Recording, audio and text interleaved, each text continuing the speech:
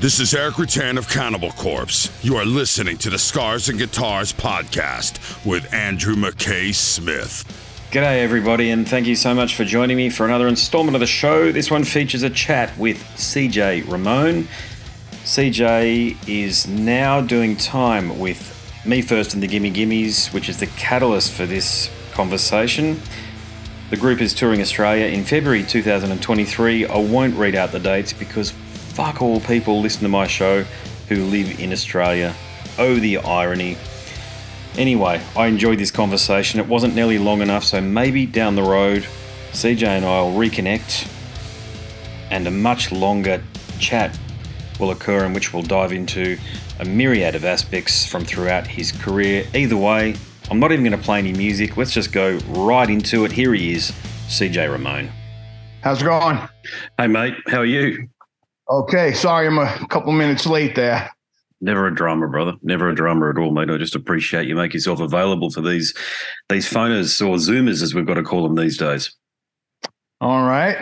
I'm still getting used to all of this stuff, so believe it or not. Oh, is that right? Is it a relatively new thing for you to do a lot of this sort of, meet the indie journo type things? Well, I just the whole thing of Zoom meetings and all of that stuff. It's just, and not that I haven't done a whole bunch of them, but every time I have to do one, it's like I have to relearn how to operate everything. And then, of course, I try to sign on and it said, you have to update your Zoom settings and all that stuff. So, yeah. Yeah, I'm hearing you. Yeah. Hey, are you a Jets fan or a Giants fan over there? I am a Buffalo Bills fan, brother. Jets and the Giants. The Jets and the Giants play in New Jersey. Yes, Buffalo's the only team that plays in New York. I used to be a Jets fan when I was a kid. In fact, they practiced at Hofstra University, which was right across the street from my father's favorite watering hole. So he used to leave me at the field, and I would watch them practice. And when they got done, I'd walk over to the bar and meet them there. Cool. But yeah, big Jets fan for a lot of years. But after they couldn't get the whole thing down with New York and the stadium and everything, and they stopped playing in New York, I became a Buffalo Bills fan. Is it just a logistical issue, and is it cheaper for them to play out of MetLife? Is that the reason that they're in New Jersey? If I remember correctly, they wanted New York State to build the stadium. They wanted help from the state to build a stadium, and they just couldn't come to terms. And I think they were playing at Shea Stadium, City Field. But I think New York State told them to hit the bricks, and New Jersey said, "Hey, we'll build you a nice new, we'll build a complex." And the Jets and the Giants both play at that complex. All these years. Considering football is the biggest sport in America, I mean. Personally, I'm a bigger baseball fan than I am a football fan. But considering the revenue it generates and everything else, New York State really made a huge mistake in not building them a stadium for both teams. There's myriad of ways and places it could have been done. But at that time period, New York State was not doing great financially. So yeah. I was just going to ask you what you thought of Zach Wilson. I'm a Jets fan, you see, so he did pretty well against the Buffalo Bills, but yesterday he wasn't too crash hot. Yeah. Who we played? They played the Browns yesterday, right? Mm-hmm. We played the Browns. We beat them 31. I thought we would have put a bunch more points up on the board against the Browns, considering Browns are 3-7. But a win is a win. Yeah, you'll take it. You'll take a win any time, won't you? That's right. That's right. Indeed, yeah. Hey, look. In regards to the tour, you are coming down here. It is a very expansive tour with Me First and the Gimme Gimmes, and you're playing a lot of regional centres in addition to the major cities. So, are you treating this as a bit of a holiday as well? I actually considered flying my wife and my daughter over at the end of the tour, my youngest one, because I've always had a kind of a special place for Australia. And I mean, there's a lot of great places in the world, but Australia and New Zealand is absolutely two of my favorite places to travel to. Awesome. And that's outside of the music scene and everything else, just because I dig the culture. I just love the culture. I've always had a good time going down that way. In fact, I'm into motorcycling, so one of my dream rides is to circumnavigate the continent. Nice. At some point in my life, I'd like to get that done. So, but yeah, when I toured with my own band, I did my retirement tour in 2019 of retired from playing my own shows. And I planned it out so that we would end in Australia, and we ended up at the end of the tour, we rented a little house in Perth for a week, just me and my band, and we spent a week just relaxing and hanging out and having drinks and reminiscing yeah. Nice work. I always try to hit some of the smaller places. Like when I was going over the schedule with, I think it was Pinch, our drummer, and he was like, Wollongong. I was like, you've never been to Wollongong? He's like, no. I was like, dude, you're in for a treat. So I enjoy hitting some of the out of the way places, and in general, no matter what country you're in, those out of the way places, the fans are a bit more appreciative because not every band comes through, and that was always kind of my angle when I went out on tour, was to make sure that I got to some of those places that not everybody gets to. I mean, these days it's different. A lot of bands get to a lot of places, and especially post, lockdown and everything. There's so many bands out on tour at one time that it's hard to find dates that don't conflict with other bands in the town that you want to play in on the dates that you're getting there. So I think probably in general, a lot of the smaller towns will be better served going forward, because everyone wants to be on tour trying to make up for 2 years of no income. So I think you're right. Yeah, pre-COVID, it was a bit silly. We had like 2 or 3 killer bands come through every week. And when I was a kid, you were lucky to get 2 or 3 killer bands a bloody year in the 90s. Yeah. But the scene's just been broken wide open in that respect. So, yeah, it was definitely noticed by people that you have this you have all of these regional dates. But that's interesting. You mentioned you retired from touring with your own band. I didn't know that. So you could sing. There's no doubt about that. I actually like your singing as much as I like your bass playing. So thank you. Appreciate that. I do both as well, you see. So I know where you're coming from with it. So I know it can be bloody hard at times, Yeah. But yeah, it's it was I just got to the point 2019. I mean, I had been, at that point I had 4 records out on my own. I put 4 records out on Fat Records. I was working, with one of the best punk rock booking agents in the United States. I've been doing everything right for so long and touring hard too, for 10 years, as CJ Ramone, and including Ramone songs in the set. People come to a CJ Ramone show, they want to hear Ramone songs also. But I just got to the point where I could see that the crowds were thinning, and I was on the road so much that I really started to have some serious health issues from being on the road, related to a lot of different things, the least of which, excessive alcohol consumption when I was on the road. But it just got really hard to continue to, be the bass player and the singer and the songwriter and the business manager and the head bean counter and bottle washer. And I was just wearing so many hats for so long. I just got to the point where it was really taking a toll on me physically. And I just made the command decision. I was like, I need to get off the road and spend some time on myself. And realistically, I did it at the best time possible. I did my final tour in Australia, November 2019, March 2020, the lockdown happens. which allowed me to lose a bunch of weight and start eating good and go hiking in the hills. I live out in California now. I'm in the East Bay. Oh, wow. Okay. Cisco. Yeah. So hiking in the hills and just living a healthier lifestyle and really got myself straightened out. And the Gimmes came along and I had done some stuff with them and they were like, hey, would you be willing to be, a full-time bass player in the band? And I said, I absolutely would love to.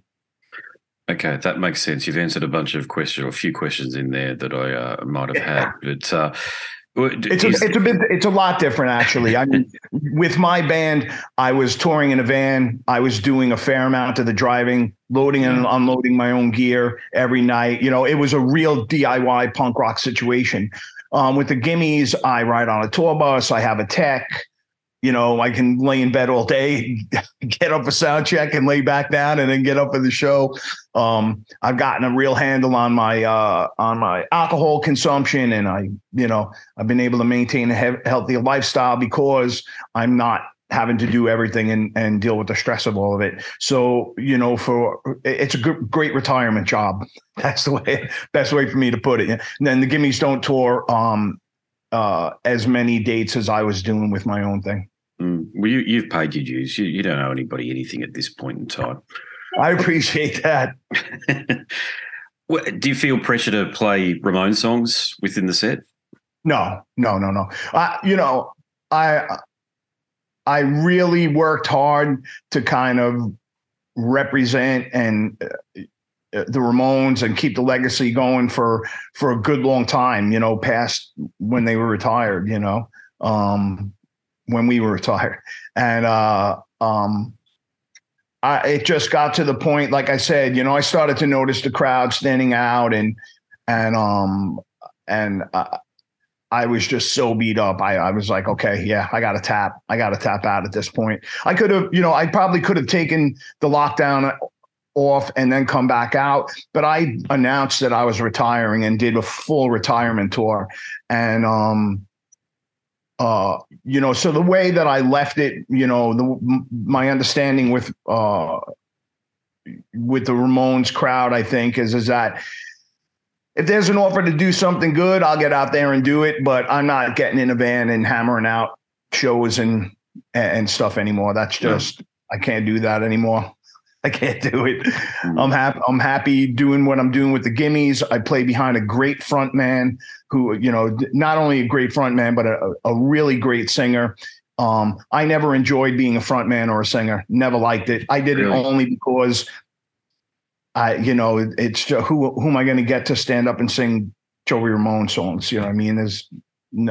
That would be like a Ramones cover band, and that's why I did all the singing and once I started writing my own songs, it was weird to hand my lyrics and my experiences and stuff over to somebody else to sing about. And so I kind of sang by default, kind of like in the Ramones, I became, I took over a fair amount of singing in the Ramones out of necessity more than out of ability. Oh, I'd only disagree slightly on that last point. I think you've got a magnificent voice. Thank you. I appreciate that. No, I like it. It's I've watched the Rock Palast live footage on YouTube a lot, actually, a few times. And I actually I'll give you this feedback, I actually draw inspiration from you because I play covers, right? So a bit like we're both doing the same thing. You on a much grander scale than me, but I play it every weekend these days. We're back into playing every weekend post-COVID, and I've got to sing a few songs. And I play up like this because I play a lot of funk, jazz, disco. Right, playing everything. All right. You can play every. One song will be September by Earth, Wind and Fire, and the next one will be Highway to Hell by AC/DC. So I've got to sort of know my way around everything. But I'll provide a lot of the backing vocals, and I look forward to the day that I can do a full-on lead vocal. I can do things like Jimmy Eat World, The Middle, this sort of thing. But I've watched your performance and the way in which you breathe. It's the things people won't notice. It's your breathing in between the cadence of the beat. And I've thought, okay, that's how you're doing it. Okay, I can adopt some of that. Your bass is a bit lower than the way I handle mine, but I can still adopt characteristics of it. So you've actually helped me a little bit. Yeah. Yeah, the breathing thing is playing at the tempo, But in general, I'm very physical on stage. I'm really physical. And that's always kind of how I've explained, people like, you got so much energy on stage, blah, blah. And, I always tell everybody like, what I do on stage and like, as aggressive as I am in my playing, I mean, that's just a physical expression, right? That's when you're playing and singing and jumping around and everything. That's a physical expression of the feeling that you get from doing what you're doing. You know what I mean? Like being on stage in front of people and playing songs that you really love. And, to get up on stage and just stand at the microphone and just sing. I guess I just don't have enough control over my over myself to do that, to stand at the microphone and sing pitch perfect and play perfectly. I can't do that. You know what I mean? For me, it's a physical expression of how I feel when I'm on stage and how I feel about the music and the lyrics. And that's why I was so aggressive when I played. People like, oh my God, you're down picking, blah, blah. I'm like, that's just pure adrenaline. Like I couldn't play that speed at rehearsal. You know what I mean? When we rehearse, usually everything's, a beat or two per minute slower than what we actually do live. Yeah. You know what I mean? Because live, your adrenaline takes over. And once my adrenaline kicks in, that's it. I am strictly on autopilot. A lot of the things that I do are so spontaneous, and not spontaneous that I only do it once. It's spontaneous in that in certain parts of the song, my body would just naturally do certain things, like the jumps. I would do the jumps at the same time. And, just some things just felt right for that little part and without any real forethought to it. It's just my body just boom. And that's just because adrenaline is going and you're in the moment. And that's why I love playing music. That's why I really enjoy it. All right. Pleasure to talk to you, mate. Okay. Take care. You too, brother. Catch up. Bye. Way too short, wasn't it? But as I said in the introduction, hopefully we'll be able to reconnect sometime in the future. And there's a heap of aspects from throughout his career I want to ask him questions about. In particular, his views brought more expanded views on influences and musicianship. So there you have it. My name's Andrew Mackay-Smith. I'm the host of the Scars and Guitars podcast series. Thanks so much for listening. Before I let you go, though, if you could stick around and have a listen to what I have to say about my book, Scars and Guitars, Volume 1, Conversations from the World of Heavy Metal and Beyond. Go across to scarsandguitars.com, click the link in the banner, and you'll be taken to a marketplace of your choice. Download a sample, and if you do complete the purchase, hit me up because I want to thank you personally. On that note, here's some more stuff to share with you about the book. Adios, amigos. This is Eric Rattan of Cannibal Corpse. You are listening to the Scars and Guitars podcast with Andrew Mackay-Smith. I've been the host of the Scars and Guitars podcast since 2017. The first musician I interviewed for the show was David Vincent from Morbid Angel, and things have just snowballed from there. In all, I've posted almost 650 podcast episodes featuring conversations with many of the leading lights of rock, heavy metal, and beyond. It just got to a point where I thought, I need to write a book about all this, so that's exactly what I did. In Scars and Guitars Volume 1, you'll read a heap of deep reveals and commentary, such as Des Fafara talking about Coal Chamber and why the band will never return. If you're a band just starting out, you need to hear me. Do not start a band with partners. Ever. Yeah, wise words there. Sage advice, mate, for anybody. Don't ever, because I can't go do Coal Chamber right now unless I get others involved. Phil Anselmo talks about the episode in his career which gives him the greatest sense of accomplishment. I think the staying power of the fans and the staying power of the songs, whether it's Pantera, Down, or Superjoint, the fans remember the songs. Alex Skolnick from Testament confirms that, yes, playing the guitar in Ozzy's band is anything but an ordinary gig. Will Silent Oz from Dimmu Borgir write a book? Pa from Sabaton. gives advice to people who want to start a band. Look at the team around you, look at the bandmates. If the guys want to be on the stage, then it's all cool.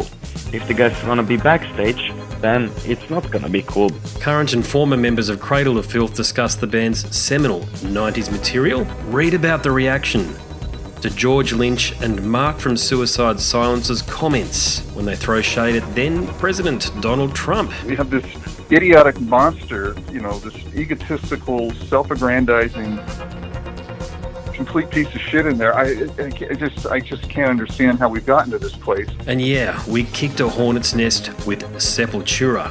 Percussive overlord Gene Hoglan talks about recording with Chuck Schuldiner. Chuck was always, he was very open-minded, and he was into having his musicians that were playing with him just reach out for the best stuff that they had. Phil Campbell from Motorhead discusses what it takes to get sober. John Five answers his critics who dismiss his tenure with Marilyn Manson.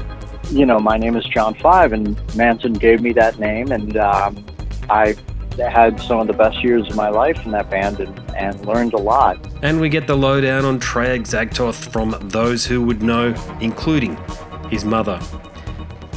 All across Scars and Guitars Volume 1, there are moments of tension, relief, tragedy, exhilaration, and throughout it all, you'll obtain insight that I believe no one else has managed to obtain from many of your favourite artists.